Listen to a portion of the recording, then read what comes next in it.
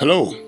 Welcome to the Spirit of Praise broadcast coming to you from Tabernacle of Praise Church International, York, South Carolina. I'm Bishop Alfred Jackson. I'm thankful that you've tuned in today, and I pray that the message will bless you and impact your life in a powerful way. Again, thank you for tuning in. Enjoy the message.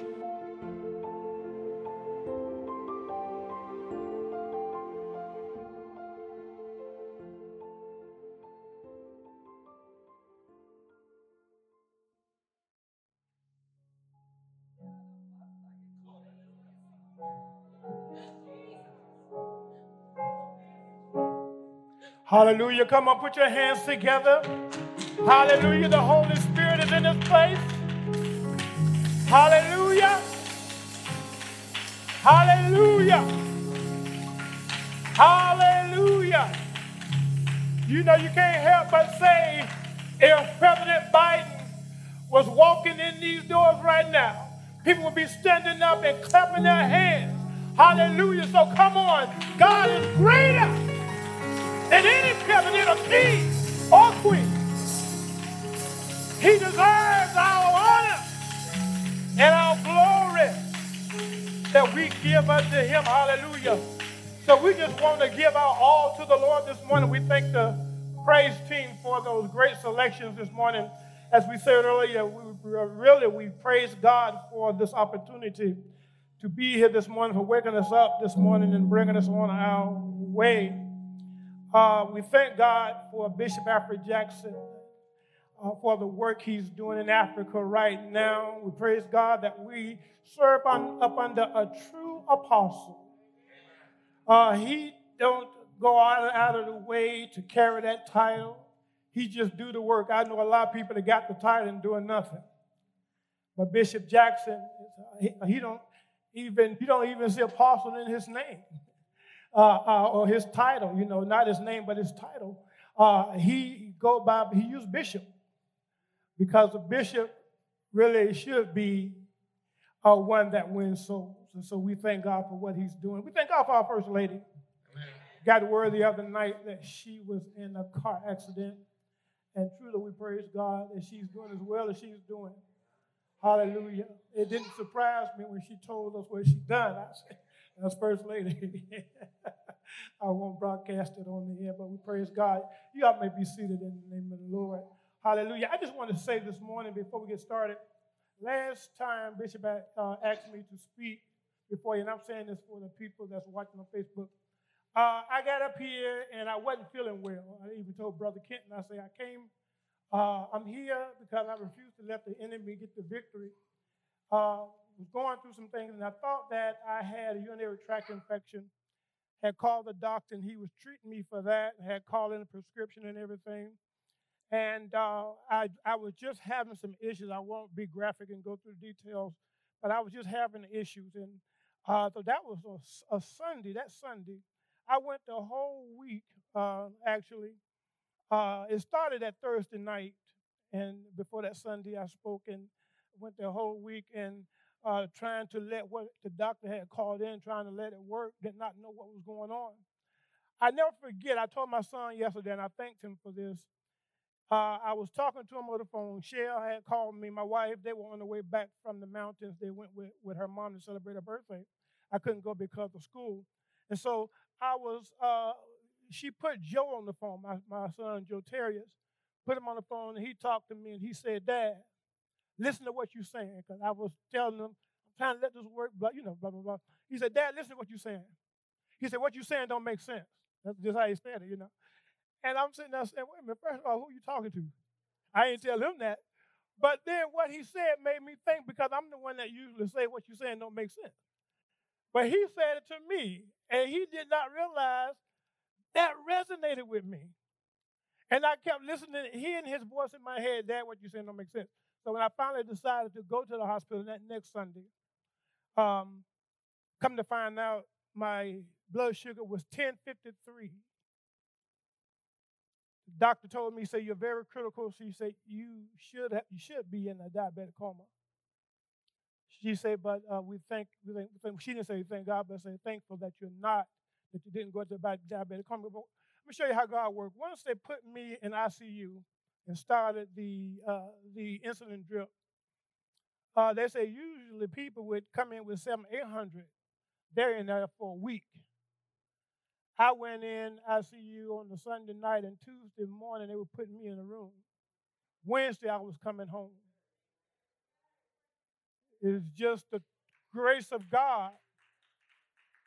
Just the grace of God. And I tell you this much, a lot of things we don't understand why it happened the way it happened. But we just know that God shows up and he takes care of us even when we don't know he's taking care of us. And so I just praise God for that. But this morning, what I want to speak about is something God had placed in my heart, and I could not shake it. And that's how I know God is speaking to me. I couldn't shake it. And it's about the rich young ruler. The rich young ruler. And what happened with the rich young ruler, we want to analyze this morning. We want to give it some thought, and I'll show you exactly where we're going. But let me read the passage again out of the book of Matthew, the 19th chapter, verse 16 through 23. It says, "And behold, a man came up to him saying, 'Teacher, what good deed,'" now listen to what he's saying now, "what good deed must I do to have eternal life?" And he said unto him, "Why do you ask me about what is good? There's only one who is good. There's only one who is good, and that's God. If you want to enter life, keep the commandments." He said, "Which ones?" Listen to this conversation now. "Which ones?" And Jesus said, you should not murder. You should not commit adultery. You should not steal. You should not bear false witness. Honor your father and your mother.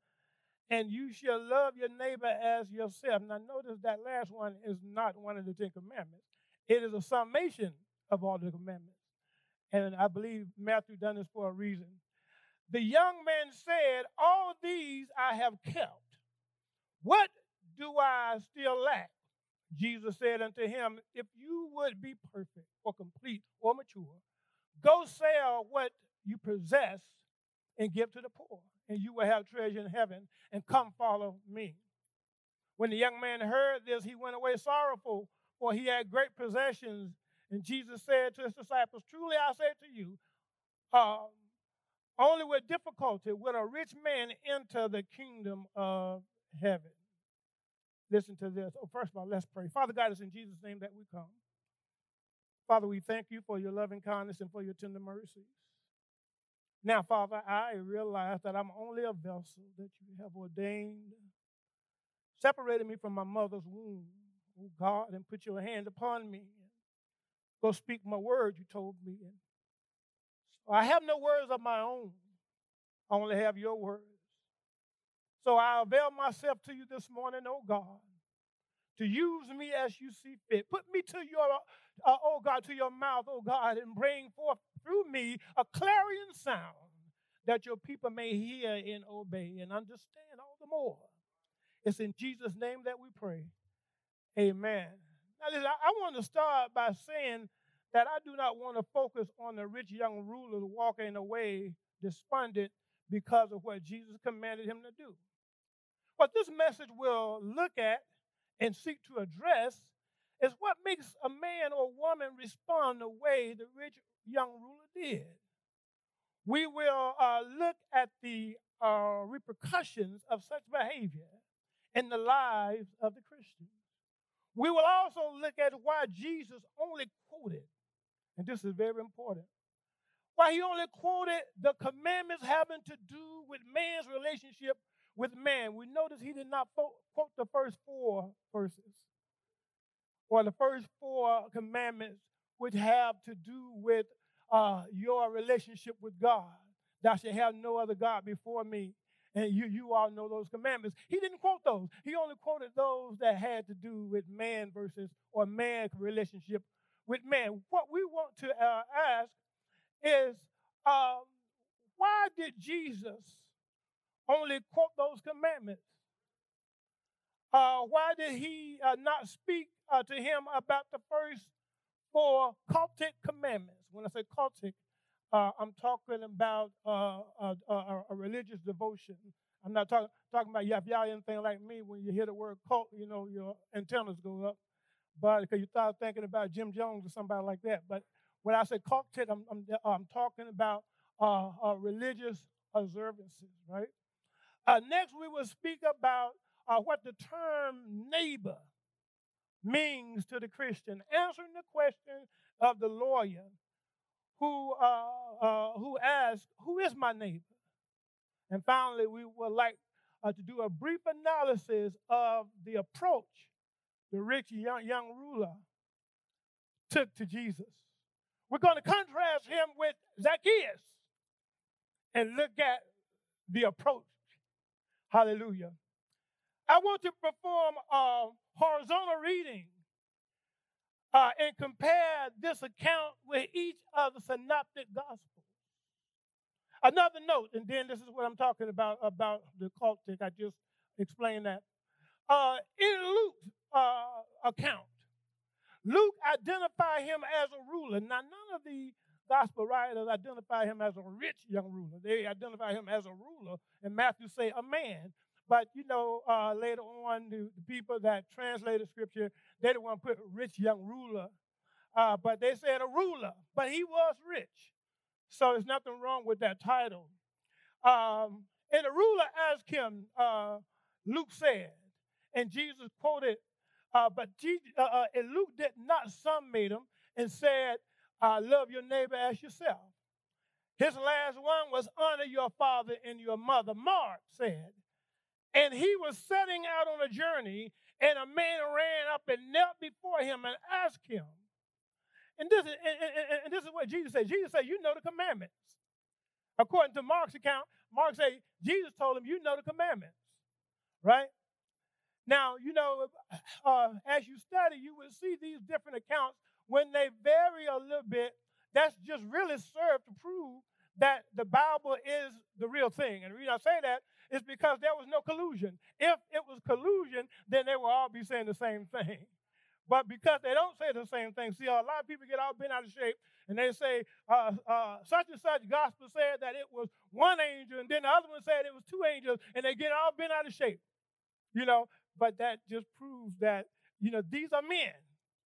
And somebody want to believe that the Holy Ghost overtook them, and they lost all consciousness, and they just begin to write, and they didn't know what they were writing. Don't you know that the personality of these gospel writers or these epistle writers or even John in the book of Revelation, their personalities come through.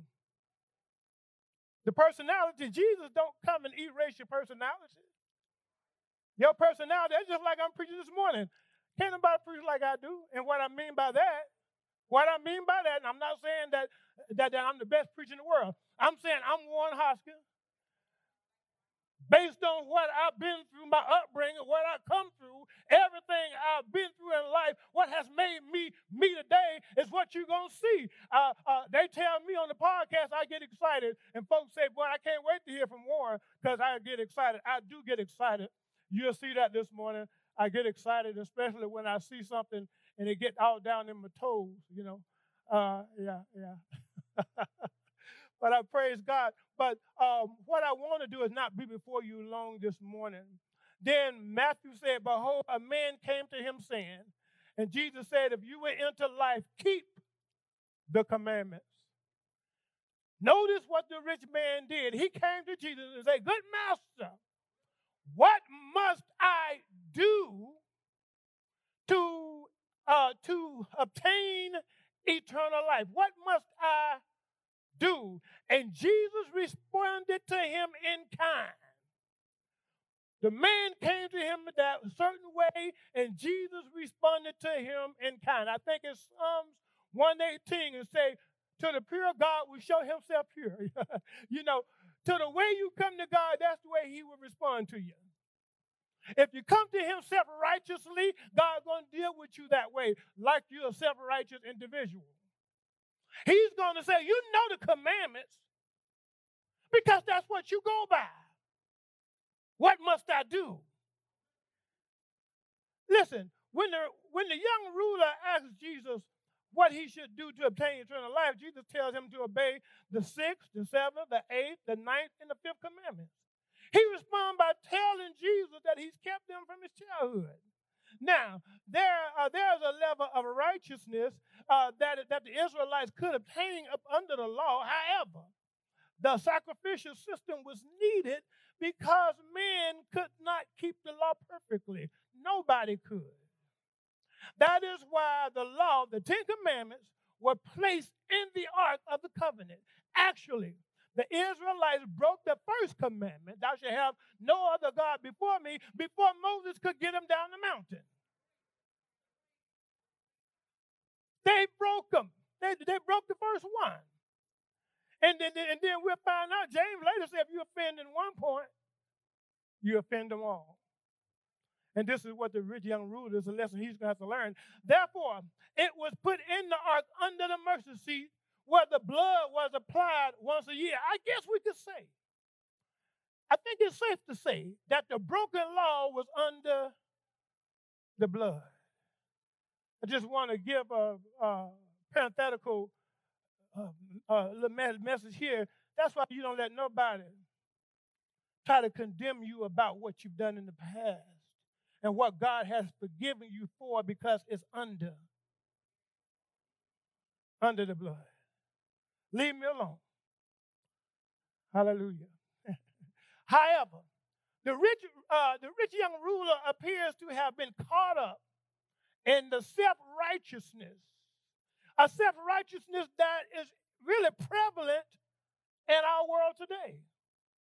One of the first things that jumps out when we read this account is that Jesus only quoted, or he did not quote the first 4 commandments, which have to do with man's observance or cultic observance to God, their relationship with the covenant God. Those commandments says, you shall not have no other God before me. You shall not make any idols.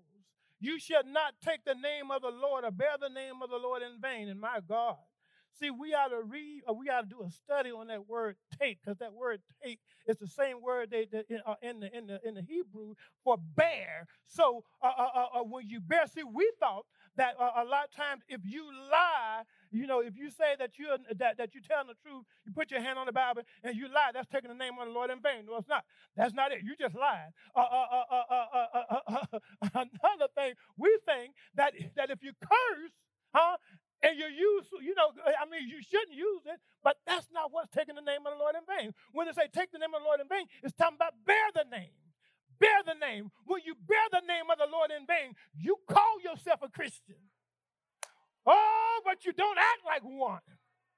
You say that you're saved, sanctified, and you say that God is alive in you, but you don't act like it, and you get satisfied without acting like it. You get used to not acting like it because that's who you are now. You have become accustomed to. If somebody asks you, would you know if the Holy Spirit left you? And people get quiet when you ask them that. Would you know if the Holy Spirit left you? And people get quiet. Why do they get quiet? Because many people don't know they have the Holy Spirit. They live their lives as if the Holy Spirit does not exist. They don't wait for the Holy Spirit to give them direction. No. They are self-righteous. I got this. And when you say you got it, the Holy Spirit steps back. He is a gentleman, and he will not usurp your authority. Because God has given us the authority of choice. That's the authority you have. Choose ye this day. This is the Holy Spirit here. This is not in my notes. Choose you this day. What will you do? Will you let God reign in your life, or will you continue to reign on the throne yourself? Will you tell God to get back? I got this. And listen, let me tell you something. God is even talking to the young people. It's not the old people or the older people he's talking to. He's talking to the younger people. Let me tell you something. When the coronavirus first hit, They were saying the young people, it's not getting the young people, it's getting the older people. And the young people said, oh, wait, I remember my son saying to us, he said, it's not bothering the young people, it's getting the older people, the people with underlying health issues. And then this variant came out and it started attacking the young people. Let me tell you something. Satan don't care how old you are. The man who brought his son to Jesus, and he was at the foot of the mountain, and Jesus was at the top of the mountain with Peter, James, and John, where he has been transfigured. He came down the mountain, and it was a baby, a child that the enemy had possessed, throwing him into the fire, throwing him into the water, making him have convulsions. He was a child. Satan ain't playing. He don't play fair. So young people, please hear me. Satan does not play fair. Stop playing with the devil. Understand that God has a plan for your life. And like Jonah, I know it don't sound right, but let me tell you what God said to Jonah. I'm going to put it in my own words. If I can't have you, nobody have you. God told Jonah to go to Nineveh. Jonah got into the bottom of the boat, and he was going away from Nineveh. And God troubled the water, put the boat in peril, and put the boat in danger. God was going to tie the whole thing up. People say, no, he wouldn't. Yes, he would. Those men who were the fishermen on the boat, they fished all the time. They knew how bad storm looked. And they were saying, oh, my God, what's happening? And so they went and found Jonah down there asleep. And they said, whoa, hold on. What's going on with you, man? Something ain't right about you. I'm putting it in today's terms. And Jonah told him what was happening. And Jonah said, throw me over. And when he threw him over, the Lord prepared a big fish. Don't you know people have stumbled over the fact of big fish?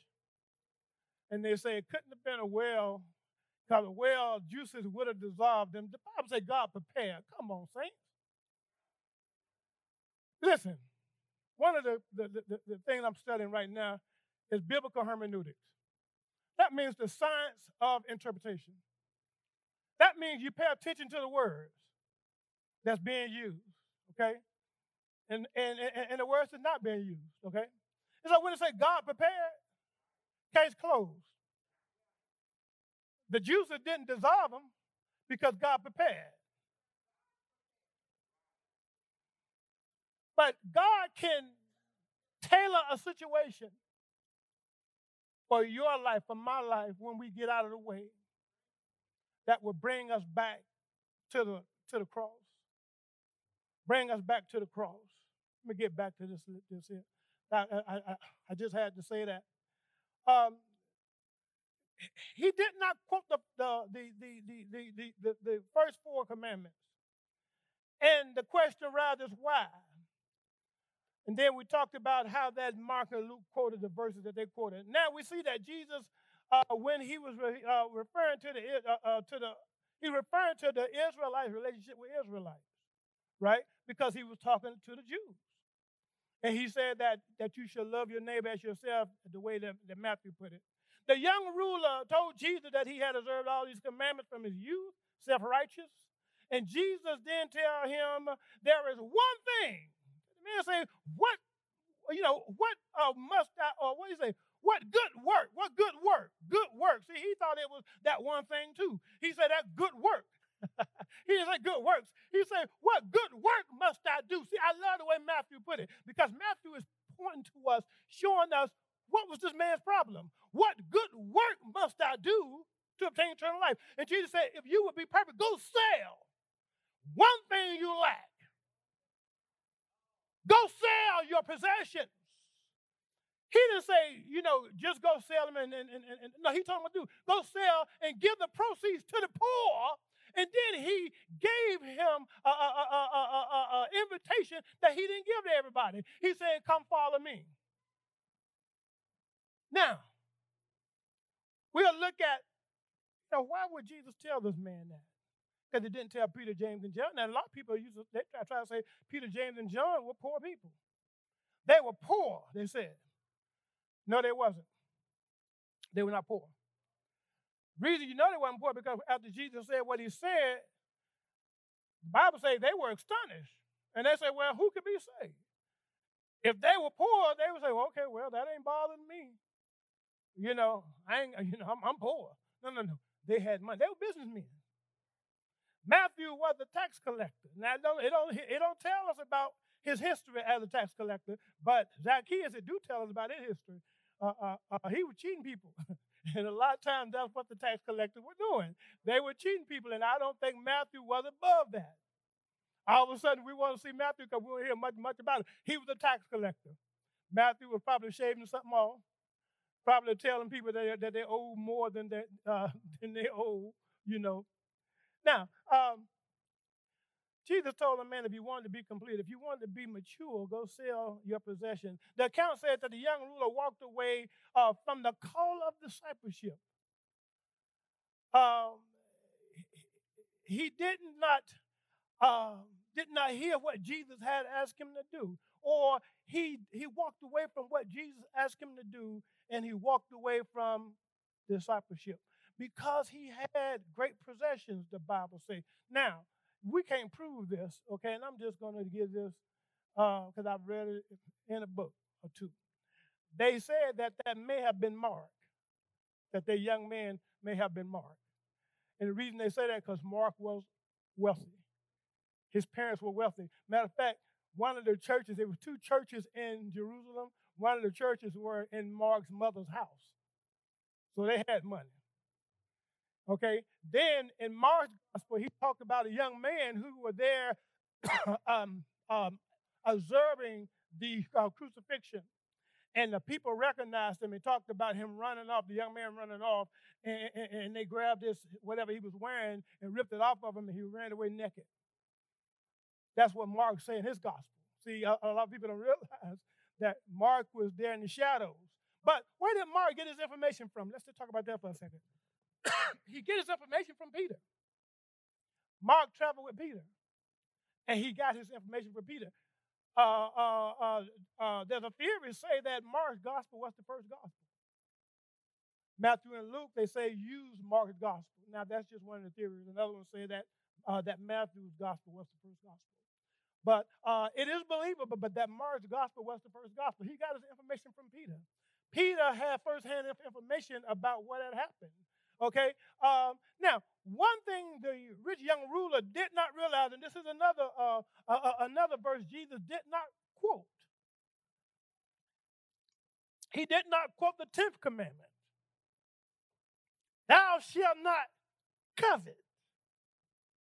Thou shalt not covet. Why didn't he quote that?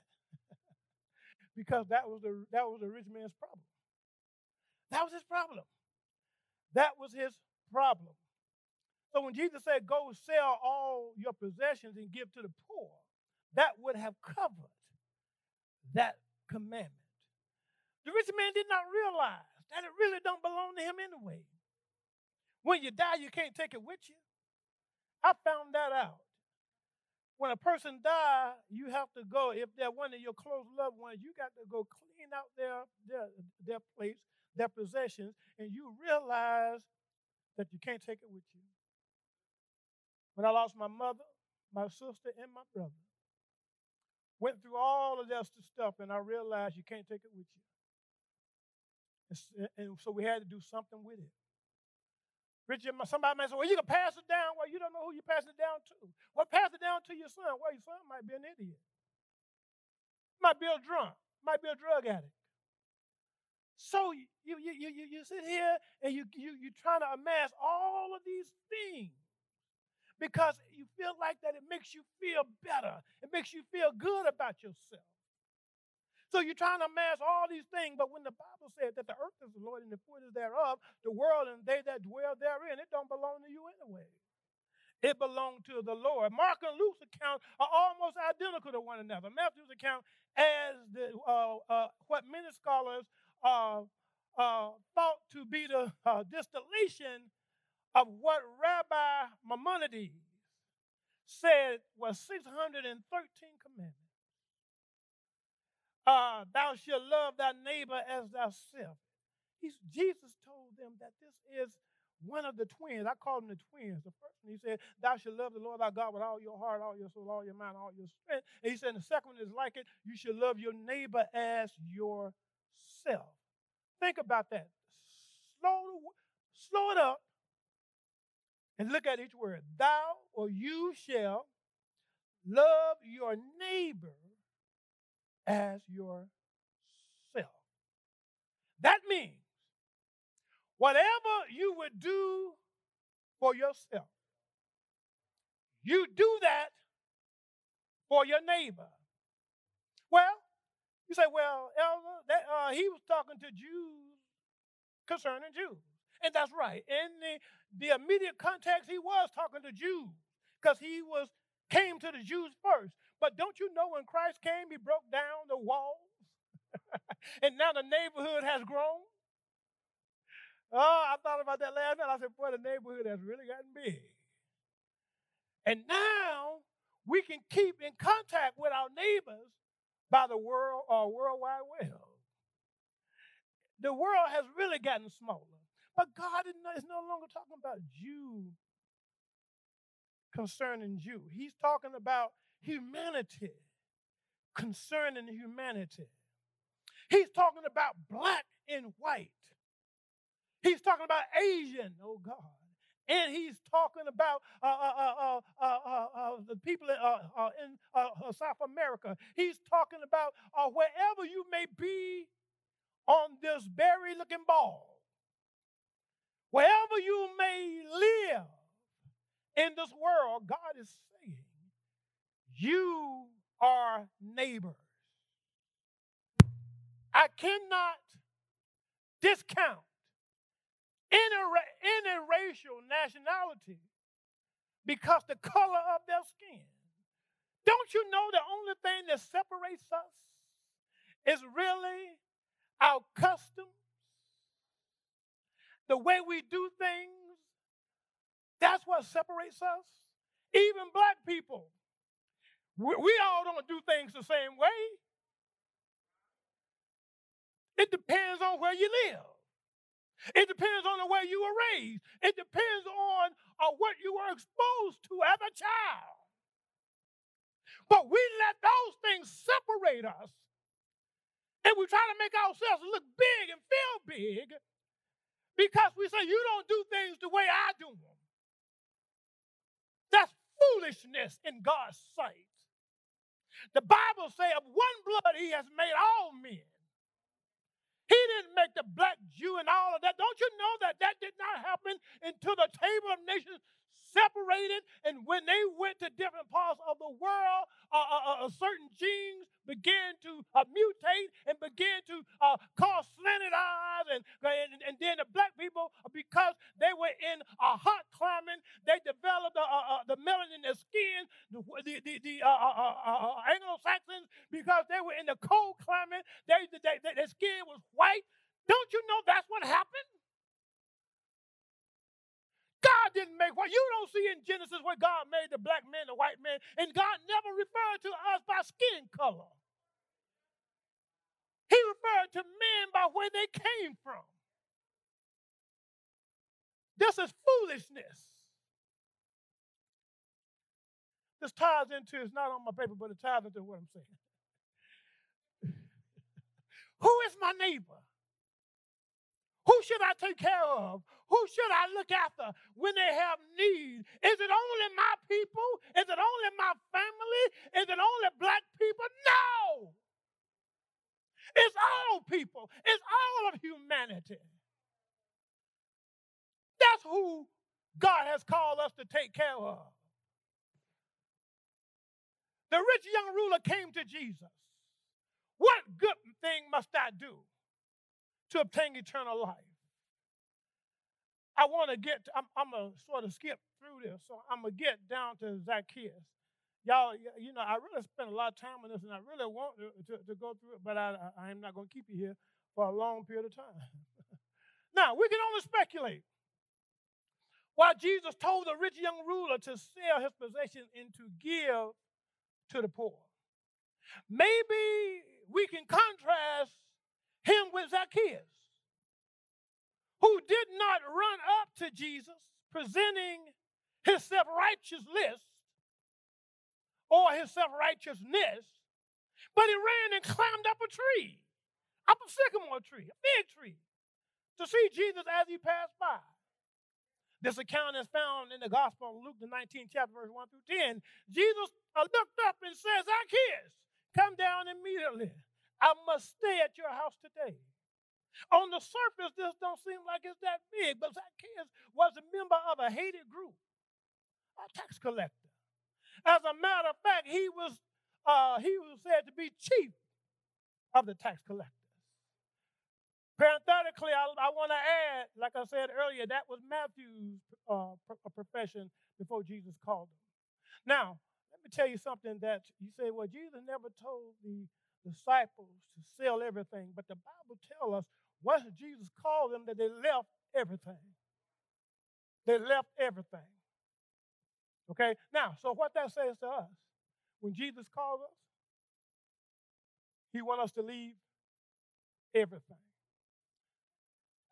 No. We're not talking about houses and land and whatnot. We're talking about everything that will hinder us from being the disciples of Christ. Everything that will hinder us from being obedient to the Lord Jesus Christ. Everything that will hinder us from loving on one another. Everything that will keep us from being who God has called us to be. There is a calling. There is a plan God has for your life.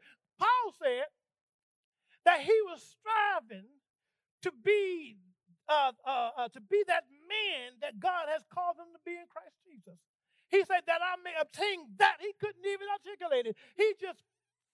It was just in him. And I know some of you, maybe all of you, could attest to this, that there is something in you. When you want to give up, it's pulling you forward. You want to quit. You want to say, Lord, I'm tired of this. I can't go anymore. But there's something in you calling you to a higher life. There's something in you. It's that Shalete. It's that Sandra Lawrence. It's that Jonathan. It's that Latrell. It's Sister Adrian. It's that in Christ Jesus. That person in Christ Jesus. That's pulling you. That's pulling you. Oh, and you can't give up. You may have messed up, but don't give up. You may have missed the mark, but don't give up. Zacchaeus came to Jesus and he threw himself on the mercy of God. Unlike the rich young ruler, he didn't throw himself on the mercy of God. He came to know, ask, what must I do? Zacchaeus, listen to what Zacchaeus said. Zacchaeus said, now listen, excuse me. He said, behold, Lord, half of my goods I will give to the poor. And if I have defrauded anyone of anything, I restore it fourfold. Today's salvation has come to this house, since he also is the son of Abraham. For the Son of Man, Jesus said, came to seek and to save that which was lost. Now, this reminds me of what Paul said of the nation of Israel. He said, what should we say then? That the Gentiles, which follow not after righteousness, which represents the rich young ruler, have attained to righteousness. This is the Gentiles, right? The Gentiles, well, first of all, the Gentiles did not follow after righteousness, but they have obtained to righteousness. That is Zacchaeus.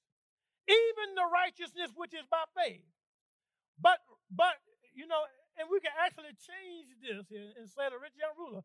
But Israel, which followed after the law, has not attained to the law of righteousness. Why? Because they did not seek it by faith. but as it were, by the works of the law.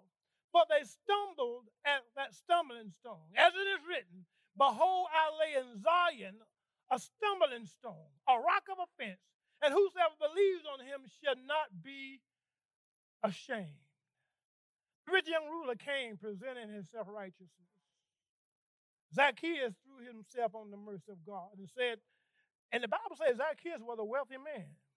But he said, if I have defrauded anybody of anything, and you know it had been years. I mean, can you imagine him trying to go back and remember everybody he done cheated? But he said, Lord, can you, ooh. I can't tell you right now, but this is what the Lord said to me today, and I'm going to save it. I can't tell it right now. But the Lord said this to me today about the rich. I'm going to go ahead and say it. You done pulled it out of me. The Lord said what the rich young ruler did not realize. When you step into the presence of our glorious Lord, your imperfections will be revealed. You come to the Lord in your imperfections. So this is why we need to throw ourselves on the mercy of God and not go in self-righteousness, because your imperfections are showing. God sees your imperfections, but God want to hear, have mercy on me. He don't want to hear, Lord, I've done such and such, and you ought to bless me because I've done such and such. The Lord don't want to hear that. He want to hear when you messed up, Lord, I have went against your word. Forgive me. He want to hear, Lord, I have need of mercy. Because the Bible tells us to come boldly unto the throne of grace, that we may obtain mercy and find grace to help in the time of need. The rich young ruler, one of the accounts say, ran up to Jesus. Ran up. See, you can run, but if you don't run right, you don't come right. He ran up to Jesus. So obviously this was really bothering him because he felt unfulfilled. He was keeping all of these. And let me share this with you. Jesus did not quote the first 4 commandments because many Christians believe that they got that down pat. Oh my God, they sing on the choir. Oh my God, they fast every week. Oh my God, they pray a certain amount of times a day. They got all of that down pat. But they treat their brothers and sisters like they are second-rate citizens. They forget that their brothers and sisters are made in the image of God.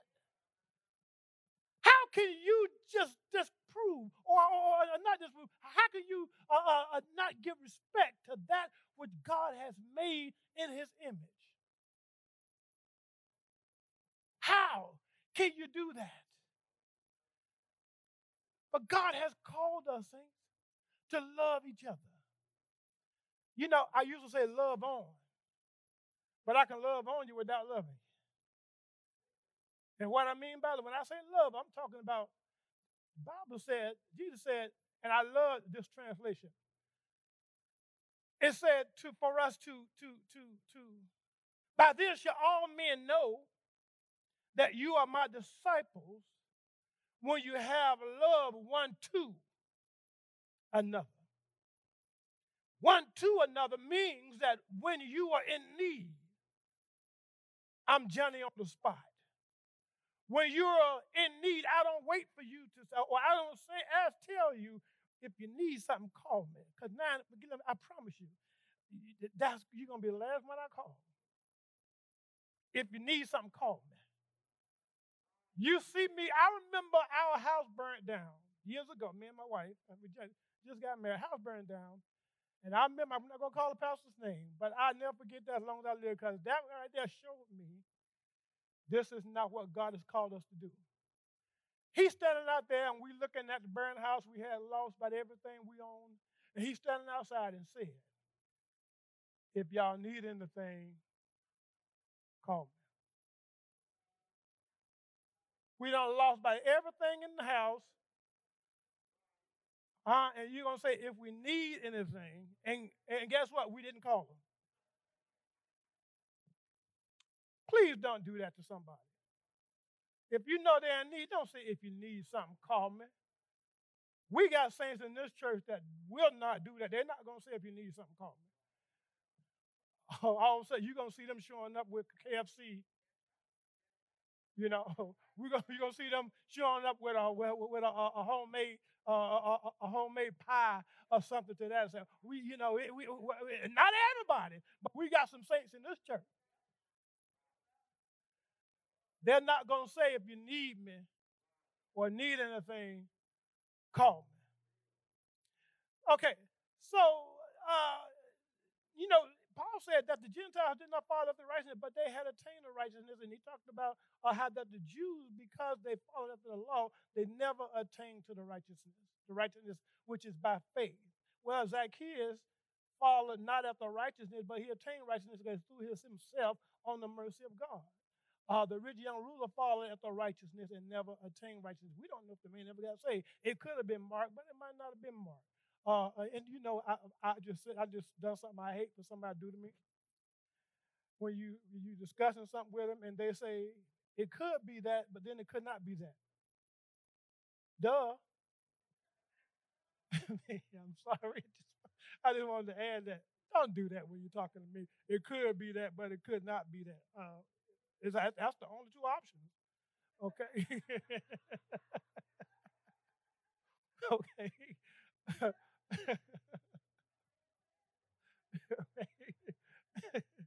Now, in the context of this passage, it's referring to the Gentiles and the Jews, but it could be added because it's the same principle that's in play right now, standing in opposition against the rich, stood in opposition against the rich young ruler. It was his self-righteousness.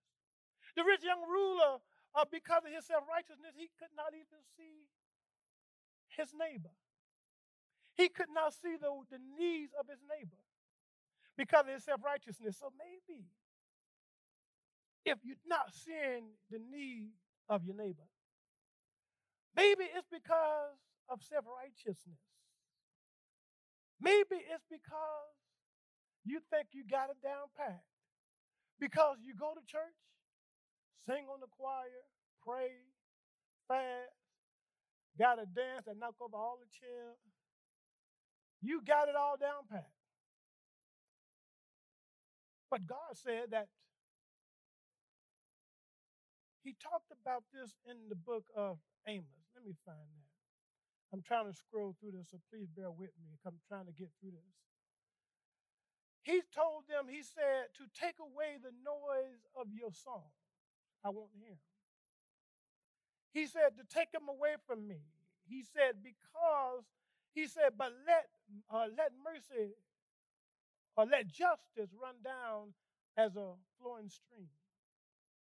But he talked about, he desired mercy, he said in the book of Micah.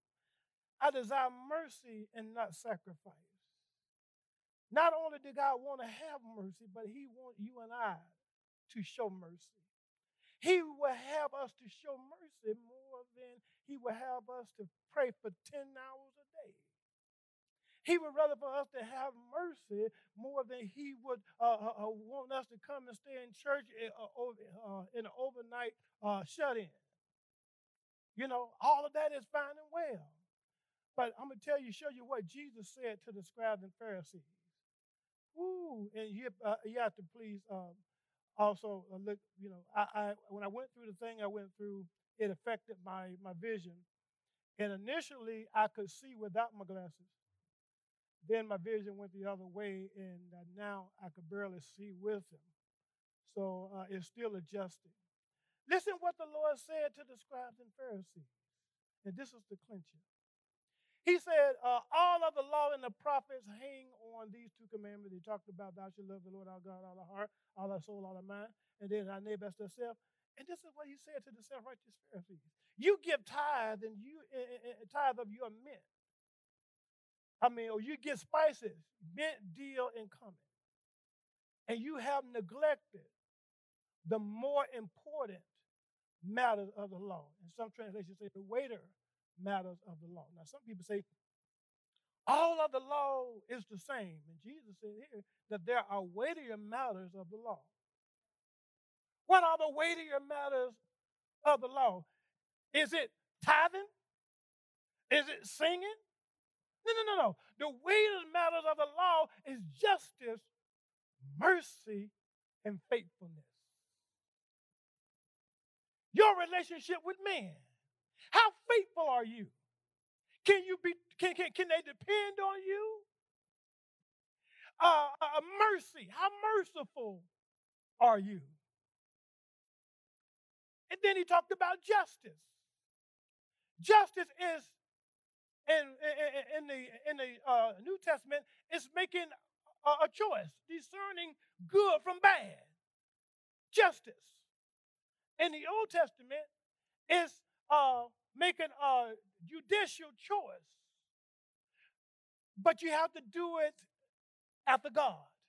You have to do it the way God would do it, but you make a judicial choice. So when it comes to loving on one another, what would God do? What would he do? You know, we use the word, I never wore one, the neck, I didn't do all that. Because I don't believe in, because I know that, listen to me, I have imperfections. And very rarely will you see me, I have a couple now. I got one shirt that have addicted to Jesus on it. I don't wear a lot of them because I don't want, I got imperfections. And I don't want to go out here with a big cross around my neck and then folks see me get mad on the highway. I'm just being honest with you. You know, so let me give you a little bit of advice. If you get it mad, real easy, take the cross off.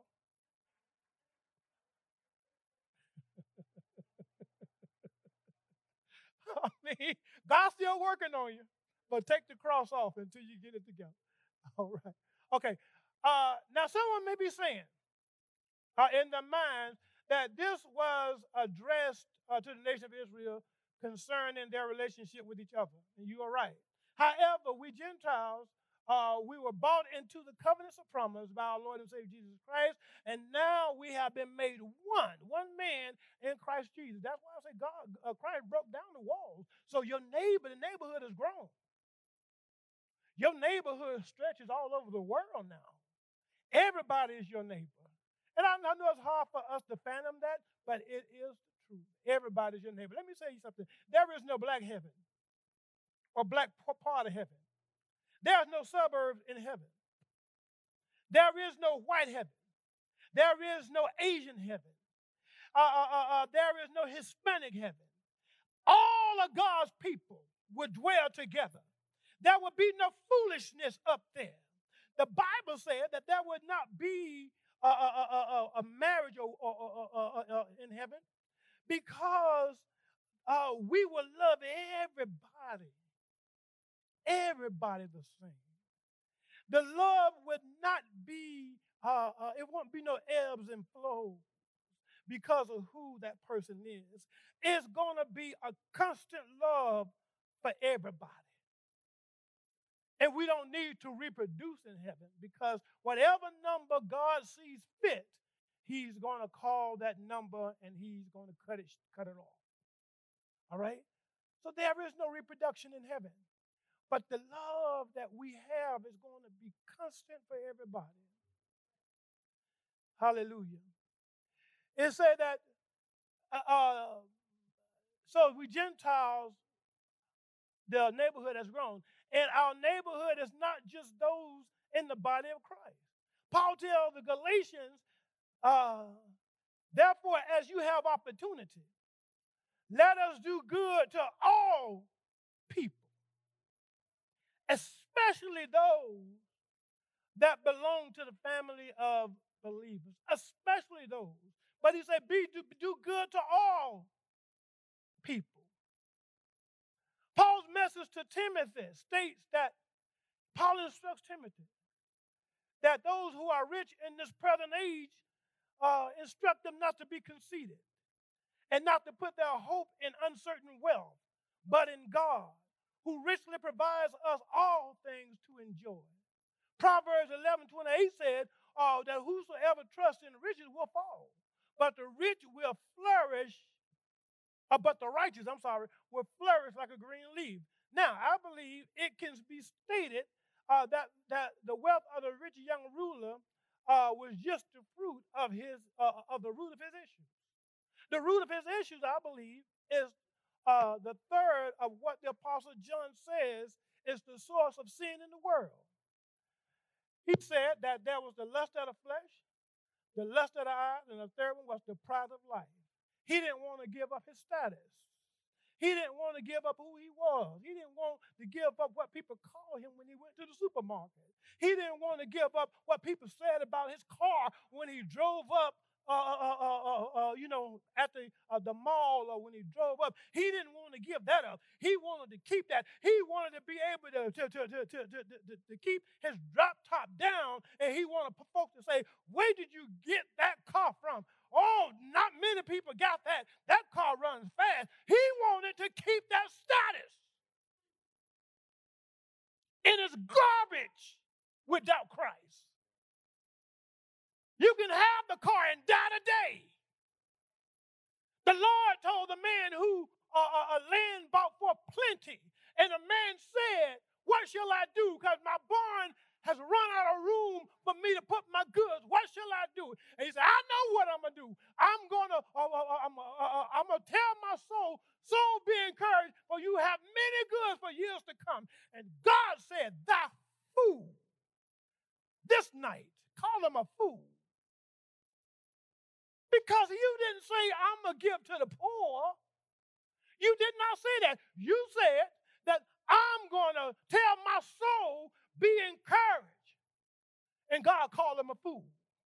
The Bible says in the Old Testament, when they reaped their vineyards, they were supposed to leave the outer parts of the vineyard for the poor. God cared for the poor. How you missed that when you studied the law? How did you miss it? Self-righteousness. It will blind you to what God is saying, especially when it comes to somebody that's not you. When it's all about you, you get happy. When it's all about you, you all in. You want to talk about yourself. Nobody can have a conversation with you, because you're always talking about yourself. People don't like talking to you because you're always talking about yourself. Self-righteousness. Yes, self-righteousness. Let me get on through this right here, right? Let me get down here. Paul sums up in Romans, the 13th chapter, verse 9 through 10. He said the commandments, you shall not commit adultery, you should not murder, you should not steal, you should not covet. And whatever commandment he said may be is summed up in one commandment, you should love your neighbor as yourself. We have to love our neighbor as ourselves. If we do not do that, we have missed it.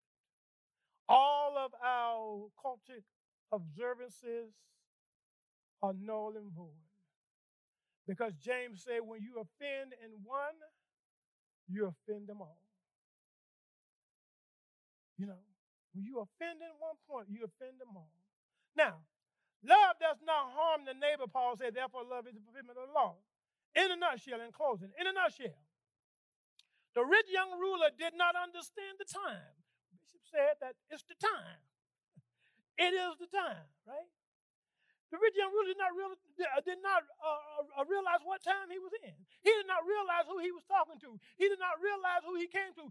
He wanted to call him good master or wanted to call him good teacher, but he did not call him Lord.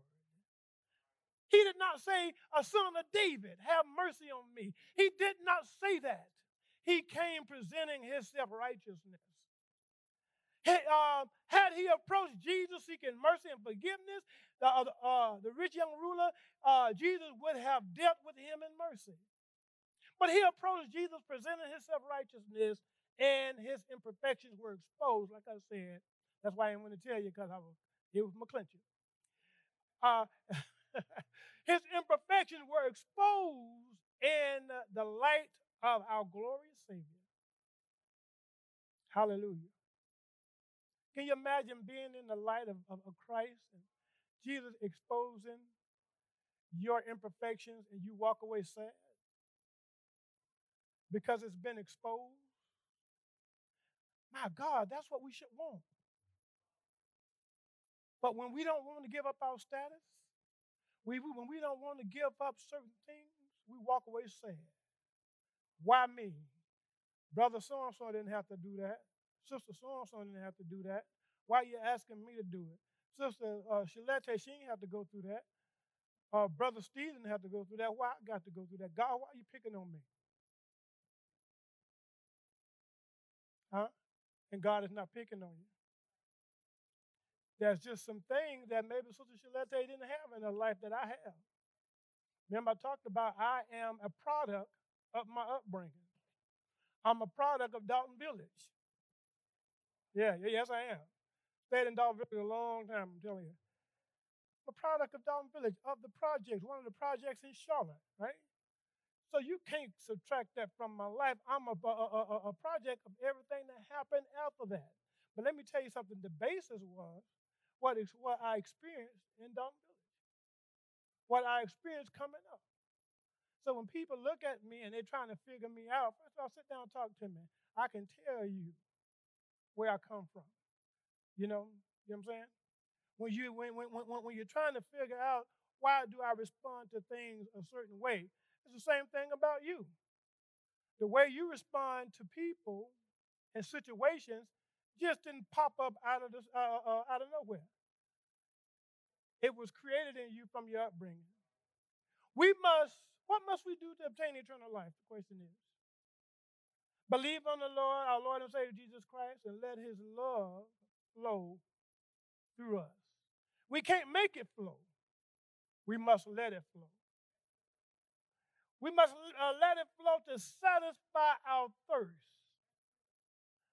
Anything short of this, we are no different than the rich young ruler. Just want to close right there, and I want to say, listen, you can't come to God with self-righteousness. I've been guilty of that, of what I've done and what I haven't done, and especially in my young Christian days.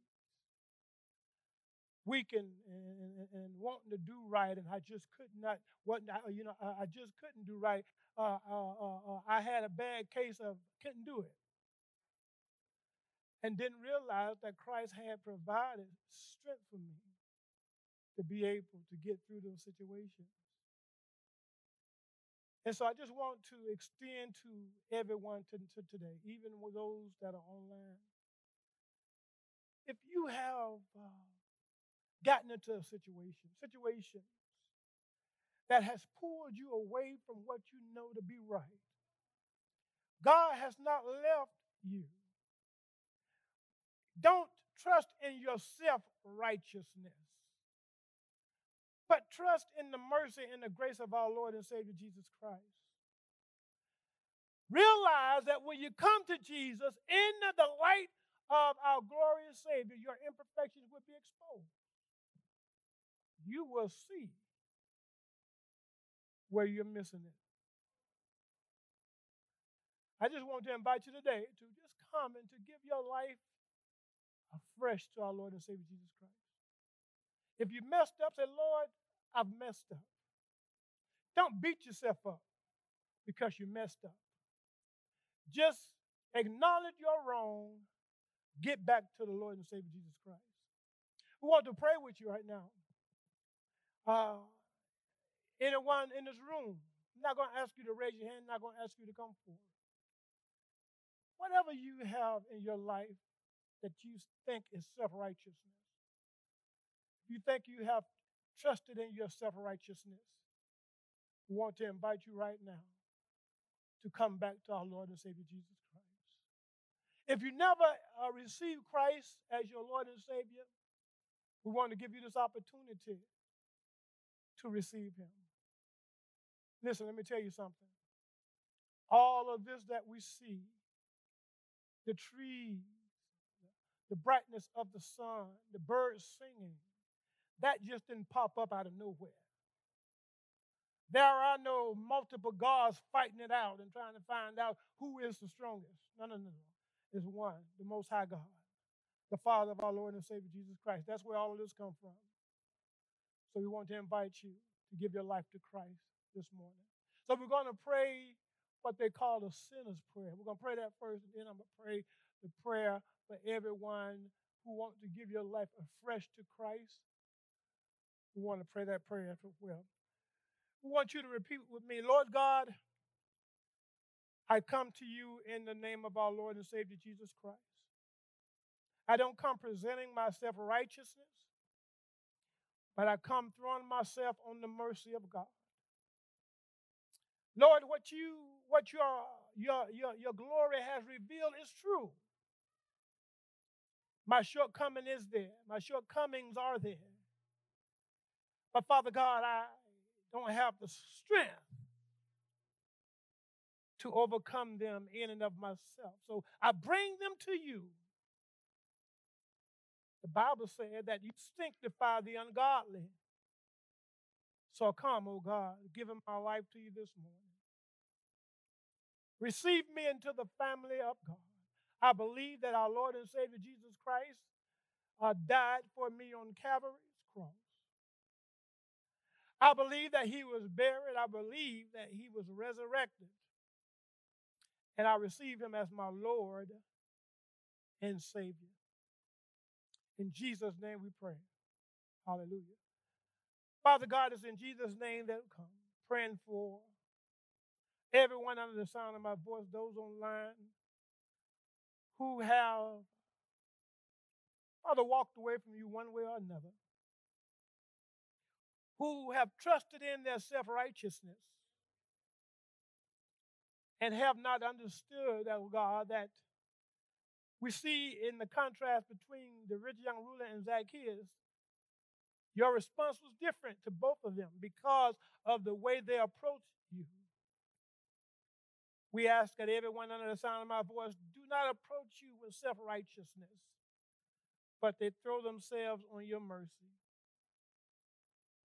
They're anxious to see you because they know that you have what they need. They believe that you are and that you are a rewarder of them that diligently seek you. So we ask, oh God, that you will restore everyone whose heart, Lord God, is reaching out to you right now. For you told David, you said,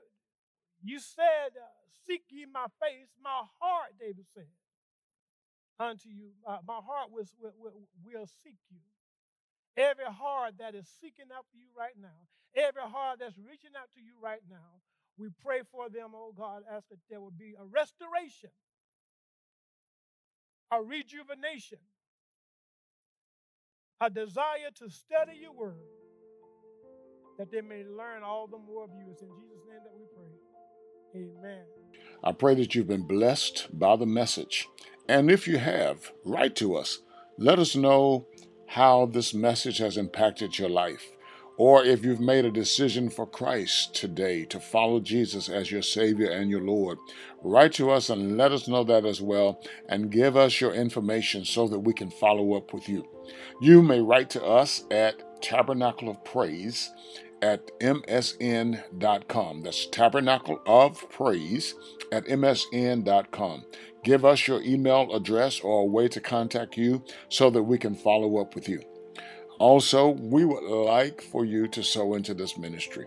If you've been blessed by this work, by the preaching of the gospel and the teaching of the gospel, and you would like to help further this cause, we're not just preaching here in the United States. We are preaching around the world. Through this podcast, our messages are being heard in many places around the world. We are actively working in 8 countries in the world, on the ground, in Liberia, Malawi, Burkina Faso, Ghana, Guinea, Kenya, and Dominican Republic.